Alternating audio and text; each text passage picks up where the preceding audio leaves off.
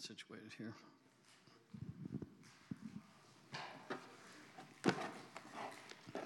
Turn with me to Romans 14 if you were following the comfort text this week.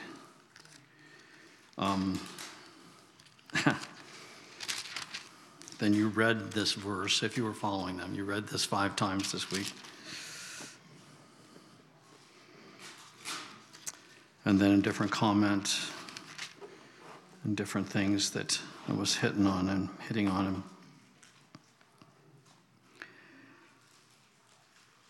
I'd shared this last week. The kingdom of God is not a matter of rules about food and drink. Of course, that's the context of this chapter. But is in the realm of the Holy Spirit, filled with righteousness, peace, and joy. Serving the Anointed One by walking in these kingdom realities pleases God and earns the respect of others.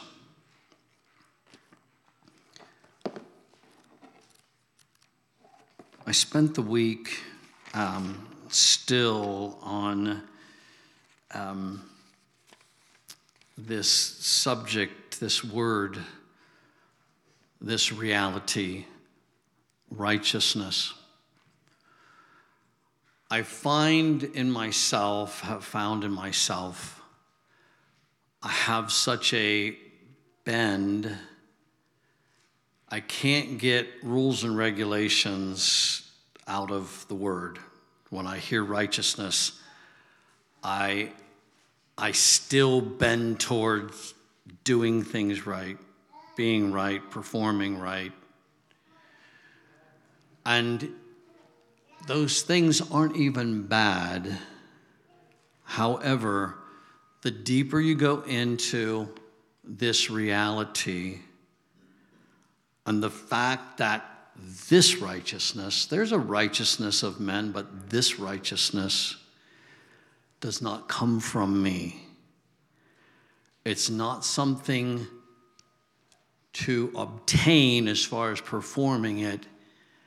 It is something to receive with no merit on my part attached to it. If you still have a problem entering into the presence of the Lord, if you still have an evil conscience that's pecking away at your mind and there, that you're falling short, you're not enough in whatever, we all have our places and things, then you haven't gotten to this yet. Then your concept of righteousness is still just, as my grandson would say, human. It's just you. And we work hard at different times. We do a reset, we get focused, like, I'm going to do better. I'm going to stop doing that. I'm going to start doing this. And you start New Year's resolutions. Yeah. What are those full of? You know, I'm going to quit this. I'm going to start that. I'm going to do this. I'm never going to do that. You know, down the road we go. I'm going to lose weight. I'm going to gain weight. I'm going to look muscular. I'm going to, whatever. Down we go. And I've been on this a little while now. And wow, I'm getting, like Kurt said, I'm getting wet in this. I'm getting somewhere. Something's opening up for me. Turn with me to this would be Matthew 6:33. I listened to a teaching that Kevin actually recommended to me by a man I never heard of before, Ian Clayton. I don't know what nationality he is, but he's not American. But he speaks English, but he's not American. And he's teaching on the power of righteousness. And he had an encounter, I believe this teaching was somewhat recent, 10 years ago, that radically changed him. And he's in the ministry, he speaks, preaches. He kind of looks, he's kind of like a Graham Cook kind of guy, one of those, but a little more energy, and he's a neat guy, real neat. And after this encounter, things were different for him because he had an encounter with God's righteousness. And there were things he stopped striving about. Now, these aren't bad things. These are good things. But the way we go about things. And he came to a rest, and he's growing in this revelation of righteousness. And there was an impartation just listening to the teaching. And I listened once. I'm like, whoa. I caught about half of that. One of those teachers. I caught about half of that. I need to get back. And so I did, and I took notes, and I'm just sitting there, but mostly taking it in. Like you've got something. You grabbed something. And the kingdom of God, it consists, this is one of the realities of what the kingdom is. If you miss this, then what you're getting into probably isn't the right kingdom.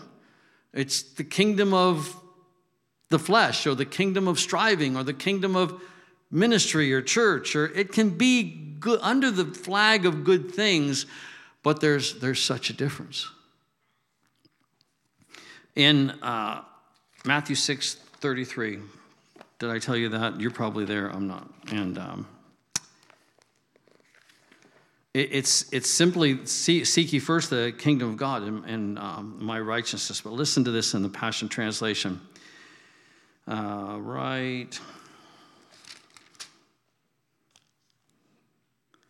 So above all, constantly chase after the realm of God's kingdom and the righteousness that proceeds from him. Now, how many of you are interested in getting this? Maybe you're good and some people are. I can't get the striving out of my walk. I can't get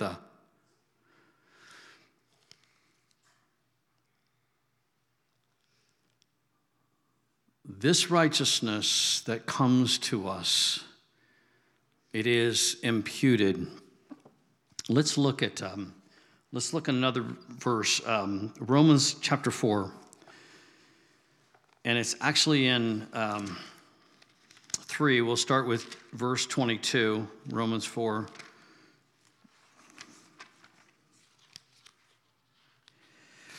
And in verse 22, so now you can see why Abraham's faith was credited to his account as righteousness before God. So Abraham is not only the Israel's father, Jewish people's father, he's our father as well. There's language in here for this. He's our father as well. In verse 23, and this declaration was not just spoken over Abraham, but also over us. For when we believe and embrace the one who brought our Lord Jesus back to life, perfect righteousness was, and here's the word in the Passion Translation, credited to our account as well. Now that word in the Greek means impugned. Impugned is an interesting word. It can be positive or negative. But the word reflects it in the description. Let me read some of the things this Ian Clayton had studied this and laid this out. Imputed means to be forcefully put in through the blood an empowerment of equity back to innocence as a just one, so you can walk out innocence in union with Yahweh as an equal with his Son. So your goal needs to come into what you have in Christ, put you truly with him, equity with him. That this imputed, Ian described it this way, it's like you would take a seed, take it out into the dry, hard ground, and force it into the ground. When we believe in Jesus, it's that believing, we come to that moment of believing in him, and you don't dare go one bit beyond that, or you're into legalism, you're into something else. I think I admitted that even as I study things, and I study ministering to the Lord, I mean, not as a subject, but as wanting to and entering in, I am constantly attacked with this legalistic, how I'm going about it. And so that is an evil conscience. But the reality is I'm still not coming in the right way. I still see too much of myself and too little of him. You've got to see, you've got to receive what he has for you, because this faith right there, without any merit on your part, is what gets you this. And God imputes righteousness to you right there, right then. Pre-baptism, pre-going forward at the altar, everything that we tend to put with, here's how you know. It's that moment of believing. I listened to another teaching that Phyllis had found by Michael Heiser. Michael Heiser's written some of the books. Phyllis was really able to glean from them, The Unseen Realm. There were different books. And he had this message. I highly recommend it. It was called, let's see if I took notes on that too. The Truth About the Gospel, I think it was called. True Meaning of the Gospel.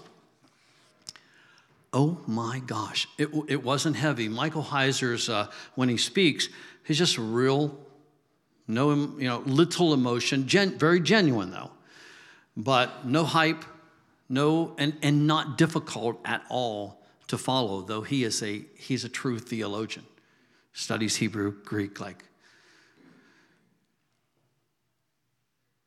And he goes through in this teaching talking about, he addresses two questions. Two questions people have had. And in that, he says, I'll give you the answer to this. One was, can a Mormon be saved? A Mormon himself was at a theological conference. It's like Michael even said, what are you doing here? Right? Because, we study you evangelicals. We want to know where you're at, where you're going with things. That's interesting. He wasn't against them. He just was different. He's Mormon.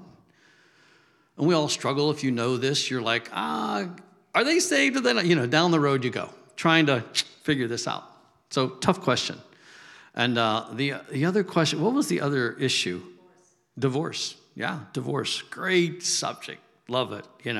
Kind of divorced person remarry without sinning. Like, oh, Lord, you just stepped into two biggies, And he goes through some scriptures and shows individuals that had received the favor of God that didn't look like us. The widow in Sidon. Jesus tells this story to the congregation there. One of the few times he probably got to speak at church. Other than that, he had to hit the road, right? And he quotes Isaiah, and everybody's like, oh, wow. This is the son of Joseph, the carpenter. Like, wow, listen to him. Like, listen to the authority and power in his words. And he kept talking, and by the time he was done, they were furious at him, ready to run him out of town.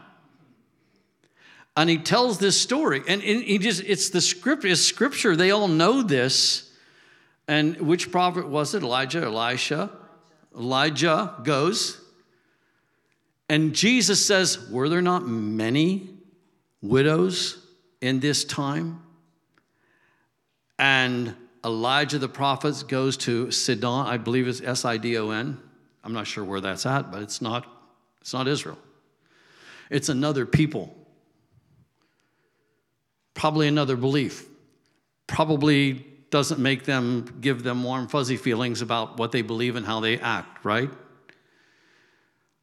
And the prophet comes to her and performs, if you make me, like he gives her something to do, she does it, make this in a drought. She makes him a bread, a cake, and gives him water. And he said, if you do this, the oil in this vat will never run out. And so, she does this with all that she has, and that she has enough to get her through. And Jesus says, was there not many widows in Israel? But the prophet goes to her and grants her favor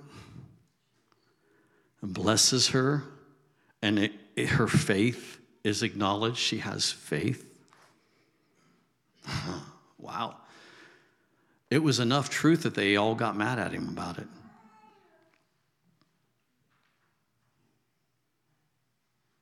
The other story was about Naaman, not a Jew, not an Israelite. He comes, he has leprosy, is that correct? Comes with, was it to the prophet? I forget. He comes to Elijah. Elijah.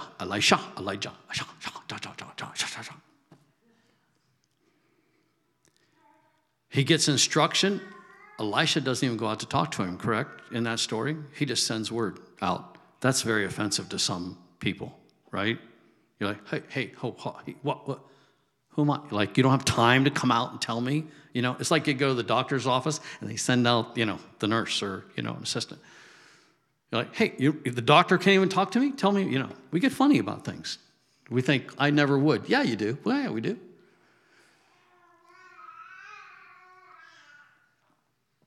Gives him a word, go dip in the muddy river.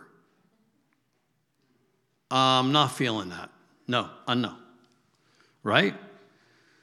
I mean, if we don't like the prescription, we're like, are you serious? You got to be kidding me. Do that? But he has enough faith that he's come to the prophet, and he has enough faith that he goes and does it. He gets healed. And I think that he comes back to Elisha asking what he should do with his life because he serves a heathen, whatever, that goes and worships. And the prophet says to him, shalom, peace be with you. Doesn't say, oh, you got to come and join us. That also made the Jews very angry at Jesus. Here was Michael Heiser's takeaway, that these two individuals they got a blessing from the Lord. They entered in by their faith with no merit. They didn't add anything to it. If the church could grasp this, we'd be different people. I fear we're not quite there yet. But I only have to worry about myself at this point. I know I'm only entering into something. And I have the symptoms of not being fully in this. So, when I heard this, I'm sitting listening because there was, again, an impartation from Michael Heiser's teaching too. That the righteousness that we receive it's something to be received from the Lord. You don't add any works to it. You can't. I'm reading in John 15 and in other places in the New Testament as well, and Jesus is talking. Okay? We want to pay attention, right? And he makes these statements. If you obey my commands, if you obey my commands. You love me if you obey my commands. And I'm like, I'm just going to ask this question. What are all the commands of Jesus? Like, I look it up, I Google, DuckDuckGo, whatever, I look up, here, 50 commands of Jesus. So I open up, I start reading these. Like, oh yeah, they're good. Have faith, rejoice, don't lust. I mean, down the road, 50 of them. And I'm like, yeah, this is neat, but I have this funny feeling about it. I'm like, oh, beware. Legalism is right there. This thing of striving is right there. How do you manage this and stay in grace? Because all of a sudden, if you get the horse before the cart before the horse, you got it backwards. And it's very important to get it right, to do the right thing from the right place. And if you don't get that right, then you're back to keeping rules. So you can look at the list of the 50, walk out, decide, I'm going to keep all these, and you keep them from reading the list. They're all good things. Jesus did say all these things. And he did say, if you keep my commands, it's like, okay. But it's very important, like everything else. This is what happened to the Jews. This is what happened in the law. They looked at the law and the rules, and in keeping them, this is what makes me righteous. It's like, it doesn't work that way. You will fail. And if you approach the commands of Jesus in the same way, you will fail. Now where are you? But if, on the other hand, Kurt will appreciate this. So I'm in this really working this out for me. I've got to hear, I've got to know.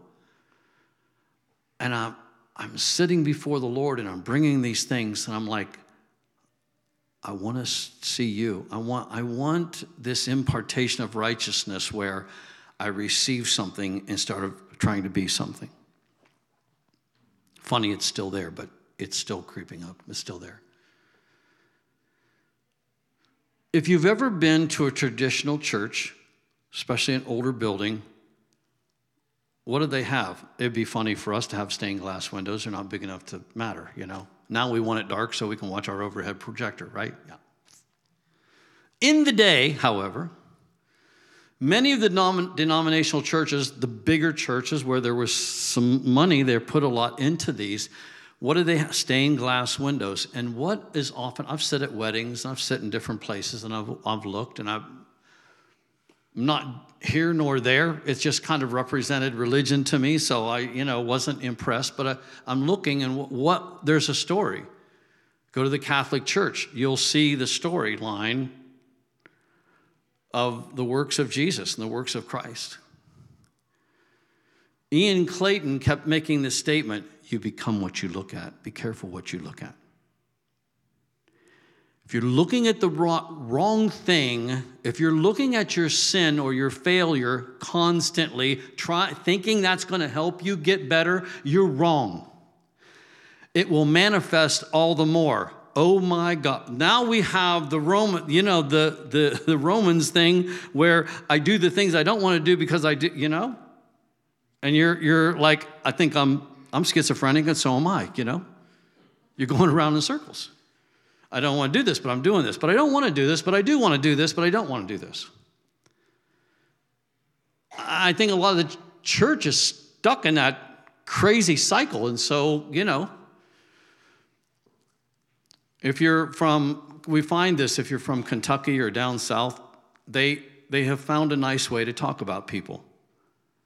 They start out with the phrase, we laugh about this all the time. They start out with the phrase, bless her heart. And then they'll tell you some god-awful things about that person with the sweetest little, southern accent they could. We find a way to do these things and pepper them up a little bit but we're not really changed. What do you do when you take your children, grandchildren, whoever, whatever, to someplace public? What's your concern? Hey, we're going in here, behave, right?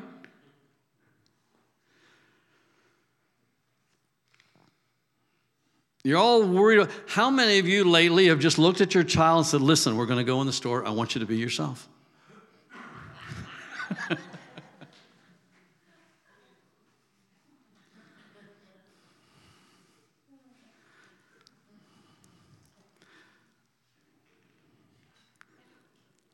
If we can tap into this thing, that's what Jesus wants to say to us. Hey, be yourself. You don't want me to behave? No. I want you to be yourself. Because now you're looking at me and you're becoming like me. And I see a picture of Jesus forgiving the woman in adultery. I see the picture of Jesus healing the blind man.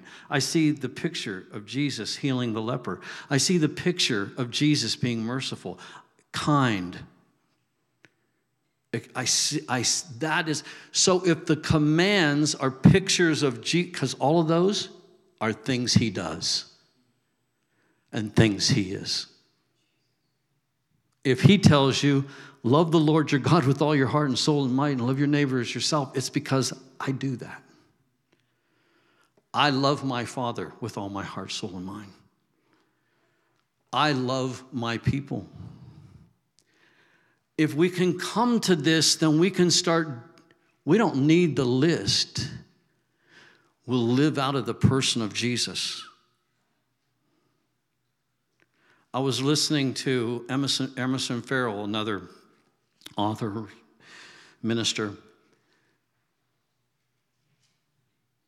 and he makes this fascinating statement. He has this revelation because he's spending a lot of time just in the presence of the Lord. And he talks about having faith in Jesus. But once he explained that, what his revelation was about it, I can't look at it the same way. We're like having faith in Jesus, like we have faith in someone. I trust you with you drive the car, I have faith in you that you won't get us killed, right? My wife doesn't always say that, but you know.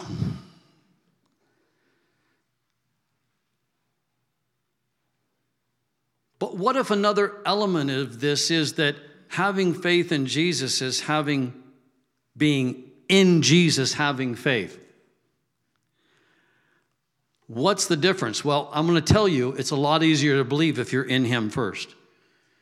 If you're believing from him, from in him, because that's where we're to be. What we're doing is anything to keep this life union going, anything to stay, because your salvation, your entrance level act of believing, it has to stand alone. It cannot have anything added to it. After that, and I've been talking about terms of your covenant. What are the terms of your relationship? What are the terms of your relationship with your wife? If you don't know when you get married, you learn in a few years what's okay to do and what's not okay to do. What's okay to say, what's not okay to say. You find out where you are going for the holidays and where you are not going for the holidays, right? And most men, once they get smart, they walk around going, happy wife, happy life. Now, it's funny, and it's meant to be in a sense, but what is that? It's about learning what your wife and husband's boundaries are, and so if you can be a husband and a wife, or a wife that loves their mate and spouse, the things that you do for them to bless them they're not legalist, they're not laws. They're terms of the relationship, and you do them out of love. That's the desire in every relationship, yeah? that it's a whole different, it's not about, and when you find people in marriages that are living by the law with each other, you're like, oh, wow, that's scary. That could fall apart at any moment, and it usually does. Because it all has to be born. And now with Jesus, it's a marriage. And if you look at it as a marriage, your faith gets you married. And you receive from him. And now it's important to pay attention. Jesus never called anybody, said, hey, now that you believe, go do what you want. Does he? Doesn't want performance for you to earn anything. It's like, hey, this is a marriage. Okay, Jesus, I'm good. I'm saved. I've got your name. I'm going to live in another place. I'm going to go live on another planet, in another realm. Michael Heiser makes this statement. I'm like fascinated with it. He said, it's come down to this when he's teaching about the truth of the gospel. He said, here's the element. Believing loyalty. He put those, and we're back to a marriage, aren't we? Hey, honey, you can make a lot of mistakes. You can wreck the car. I won't like it, but we're not getting divorced over that. One little stickly thing. You do it to stay faithful to me. That's a game changer. I have to be your husband, and vice versa. What are the terms of being that you're loyal? That you choose him. And this Naaman, Michael Heiser, from his research, Naaman stayed faithful. He took dirt from Israel back to the land that he was from. Do you remember where? Syria. Syria, of all places, he's Syria. He took dirt back so that he could worship. He'd have dirt because that was the only place you were really allowed to worship. He kind of got the blessing of Elisha to do that. Like, wow. What does he know that we don't know? And Michael says, in conclusion, believing loyalty is all. Worship the Lord your God. That's the faithfulness in a marriage right there. Worship him. And the rest of it, it needs to be out of relationship. There's a lot more to it, isn't there? So when you approach the Lord, I encourage you, define your terms of relationship. Now, I spent a lot of time working this out with the Lord because there's nothing written. There's no, here's how much you should pray, here's how much you should stay, here's how much you should read, here's how.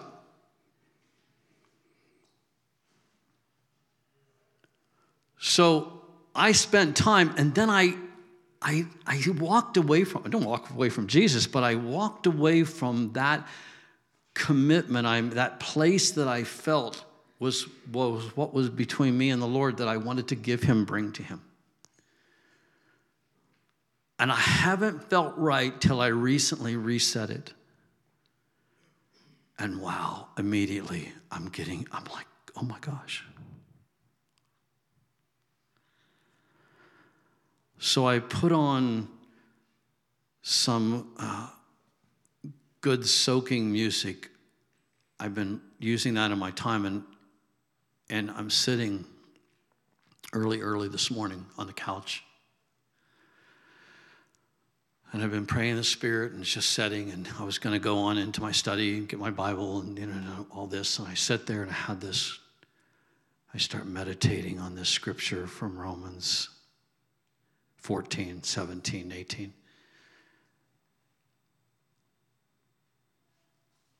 That in the realm of the Holy Spirit, with faith, and I begin to just gaze at the Lord's righteousness. Only I was able to not take anything with me or try, no striving. Just sit and receive. And something started transferring to me. I was emotional. Like, I'm not often. And just sit, and I kept seeing waves of this. It was like, this is what the Lord wants to give us. Come and sit before, let me give every time you see righteousness, it's coming from him. It's an impartation, and peace and joy are the same way. Because I notice connected to the commandments, there's joy. Kurt tells us this. I'm still thinking about your testimony and going out on the street and, with his little sign. And instead of begging for money, he's handing people money. I mean, he probably about caused accidents. They take it, they drive like, what? Oh my gosh. And in it, though it was a one miserable day, I hate bad weather. Rainy, cold, And then it asked me to go. I'm like, this is, I just struggle. Like, you'd think you'd get over it after a while. Well, the weather was painful, but joy. And I giggle inside of myself listening to him testify. Joy, the joy that comes from Jesus is flowing into, because why? He's doing out of the right reason, not trying to gain something from the Lord, just doing what is an inspiration in his heart. He's not trying to earn merit, just doing it out of this pure place.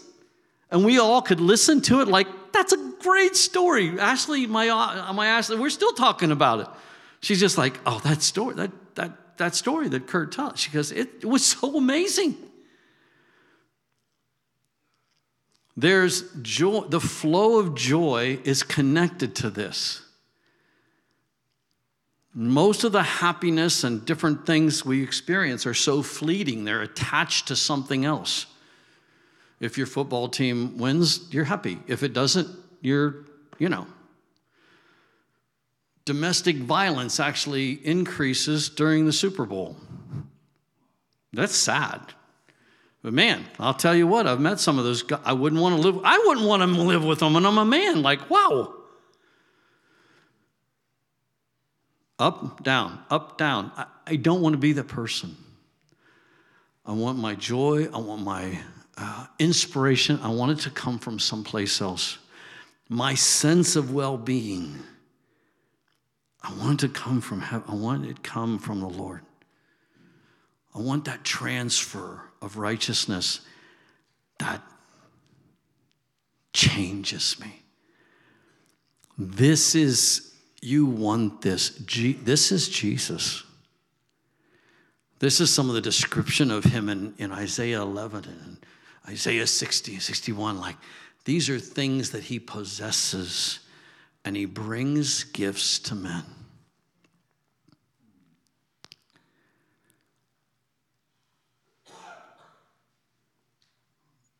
Go back and meditate on this, that when you said yes to Jesus, he impugned righteousness to you. It's the seed of a supernatural person. It's the seed of an indestructible life that was placed in you. That's what's in you. But you got to get to this thing the Lord gave you and get out of yourself. I'm so tired of my self-consciousness, I could hit my head against the wall. Like, I hate it. Freedom. Freedom's really like, I desire free. What is freedom? Being free from yourself. That's what freedom really is. You can't be like Jesus if you're full of yourself and your emotions and your what you like and what you don't like, who you don't like. And down the road we go unchecked. And if you don't realize it about yourself, other people will. What will they say? I thought he was a Christian. The world will. From out there, they go, I thought they were a Christian. Oh my gosh.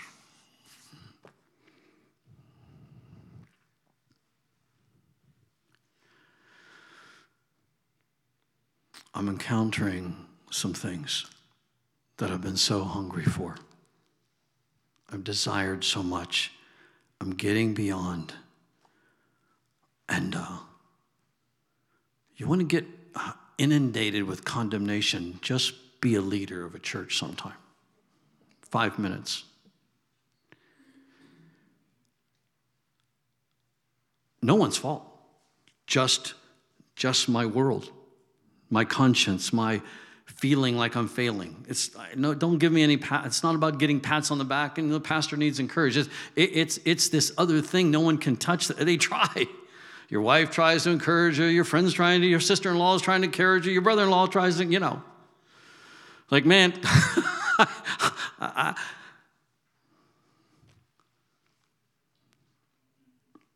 I need to receive something from the Lord that gets to this deep thing.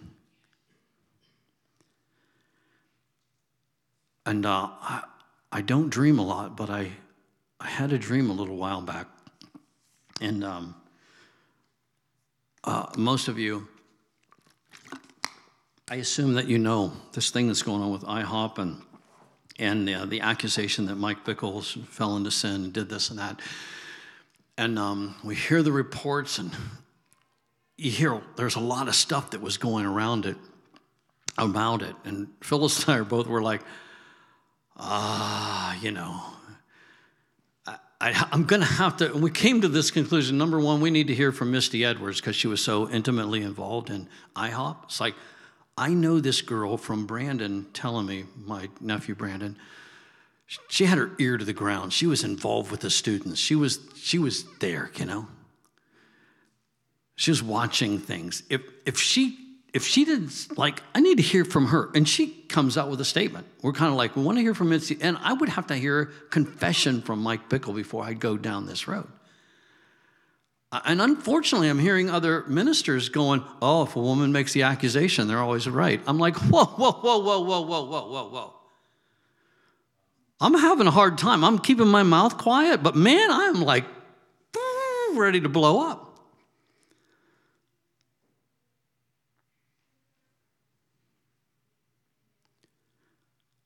Tell that, was it, all of a sudden I forgot, Potiphar's wife, and who was the, Joseph. Yeah, Joseph. Tell Joseph that. Potiphar's wife accused, she wasn't right.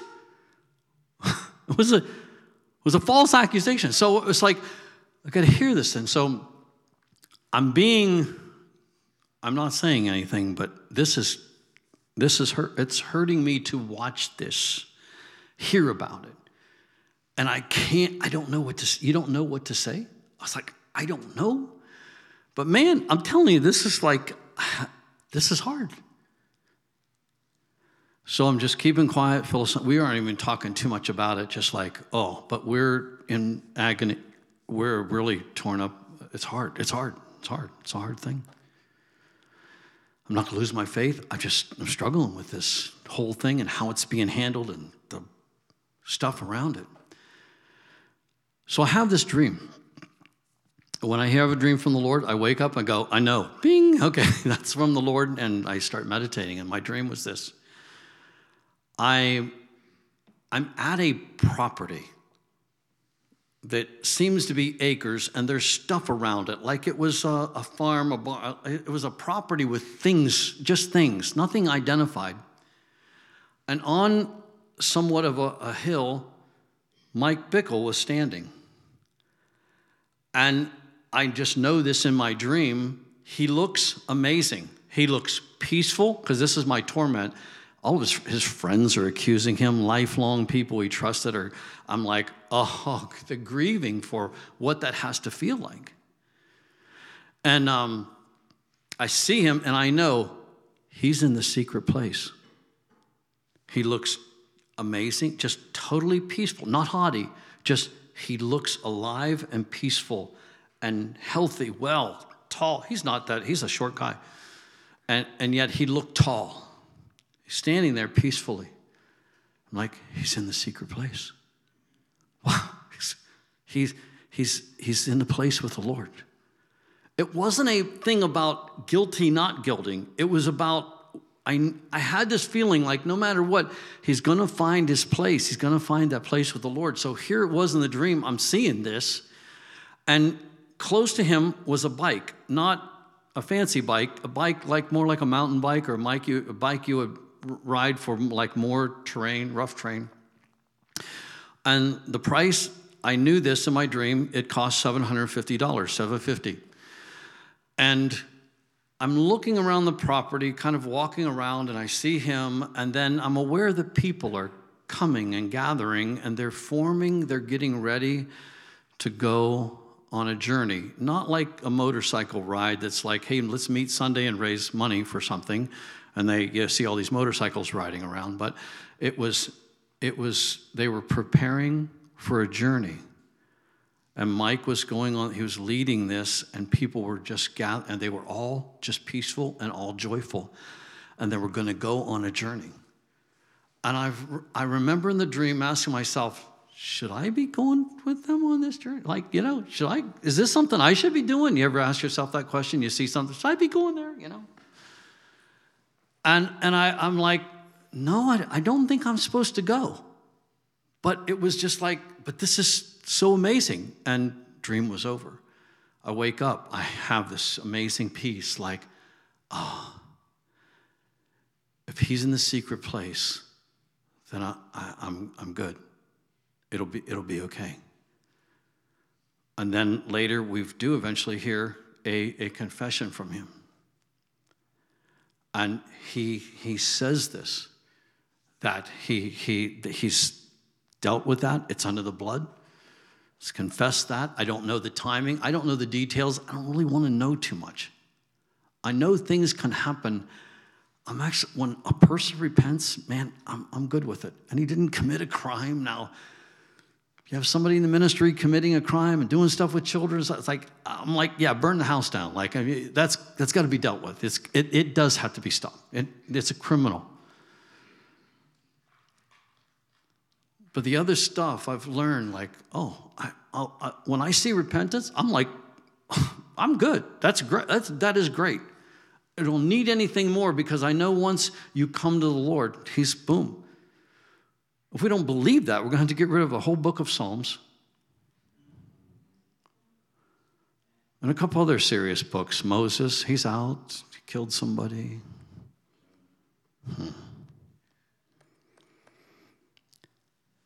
So you have to be careful when you're reluctant to forgive.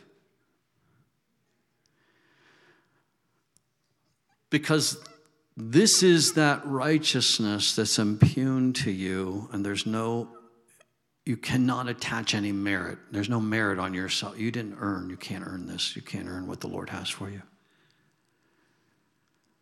And it's not until you believe that your conscience will finally be clear. You'll finally have a clean slate because the righteousness that comes to you is clean. You'll be impacted with being right and whole, dialed in, tuned up, strong in your person, your being. And the other thing, then you're free to do the things that you desire to do for Jesus and with him. And you're aware the entire time that it's your life union, it's your marriage you're protecting. You don't want to grieve him. You want to please him. And he's watching. You have a promise. He's watching. When you give to please, he's watching. When you serve, he's watching. When you humble yourself, he's watching.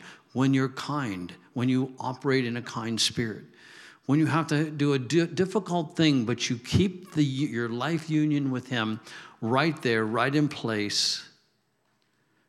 We all have hard things to go through. We have difficult things to confront and deal with. But there's a way to get through it where it pleases the Lord, because he knows there's hard things. He knows you have tough things to do and to deal with and to address and speak about. But to value the life union, to have that in place and understand this is the perspective. And if I keep that in my desire, whatever I do, is to keep that in place, to guard that with everything I have, and that dictates to me. I just stay close to him and walk with him, and he empowers me. He imparts more righteousness. I think this experience that I had this morning even is something that we can do. We start looking at righteousness this way instead of looking at rules and being condemned by it right away. It's like just the introduction. We're, you know. You don't have to be in any deep sin to have this issue. It's just there. It's your evil conscience. It needs out. It needs redeemed. It needs the blood to come over it. So you stand with him, only with him. Let's pray today. Father, in Jesus' name, I just ask for grace that we continue to examine our relationship with you and do it in a way where we just want to be close with you. We want to walk in the pleasure of your presence. To have these evil consciences purged and purified once and for all. To finally come to you the right way. So hard to not bring stuff. So hard to just sit empty and let you fill me. So hard to not make promises. Show you what I can do, what I can sacrifice and give. And just sit and just receive. With hands empty. Just me. Just coming. Fill me.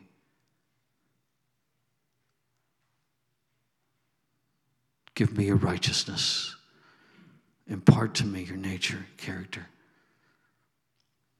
Because you want to bring me into a status of being a son with your son. So, Father, we thank you. I ask you to bless our holidays. We're coming into them, all the family gatherings and the different things that we're doing, the traveling, et cetera, whatever it may be. I ask for grace. Just bind the spirit of depression, of desperation. They're evil things that really come up during this season. And in Jesus' name, I just break those off of our people that we can be in absolute joy. Enjoy you, enjoy one another. Live in real liberty before you. I ask that in Jesus' name. Amen. Amen. Let's behold him.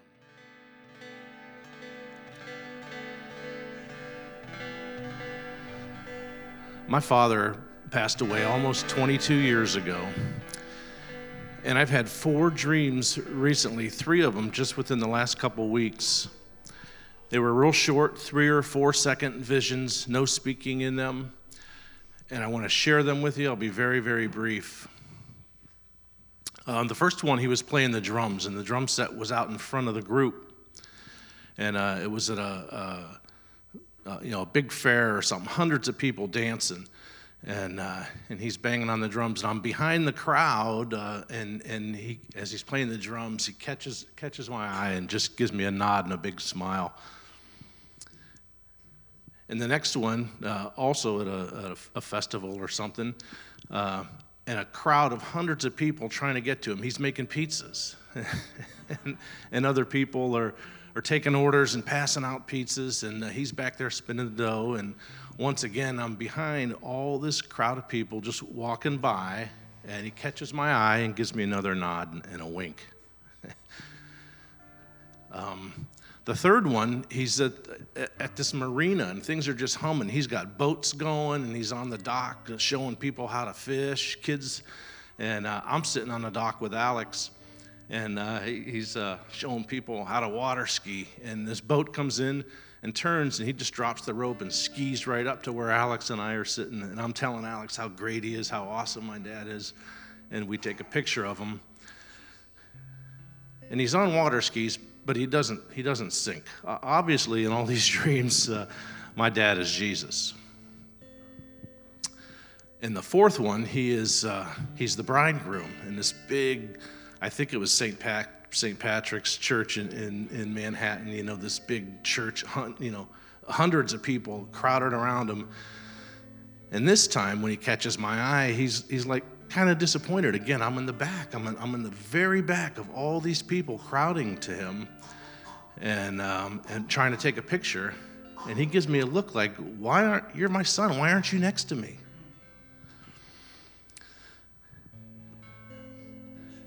And that's the message.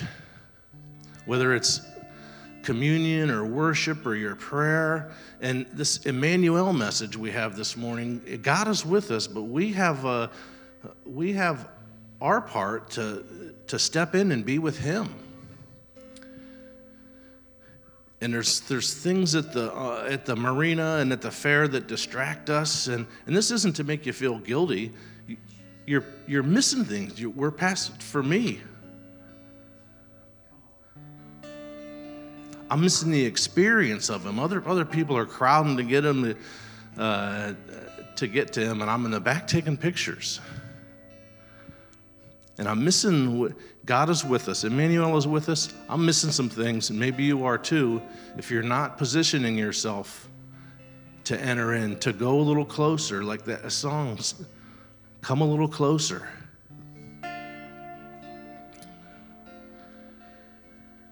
And I have one last example. In July, our family went to Tennessee in the Smoky Mountains. All our kids and grandkids, and we did some hiking.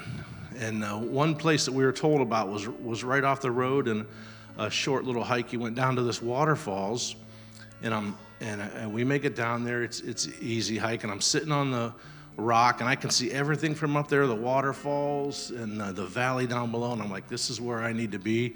I'm just going to stay here. But there's a rope that takes you down a cliff, and people are going down, and I'm like, I am not doing this. It's almost, you couldn't walk it. You had to have, somebody hung this rope so you could get up and down to this other vantage point.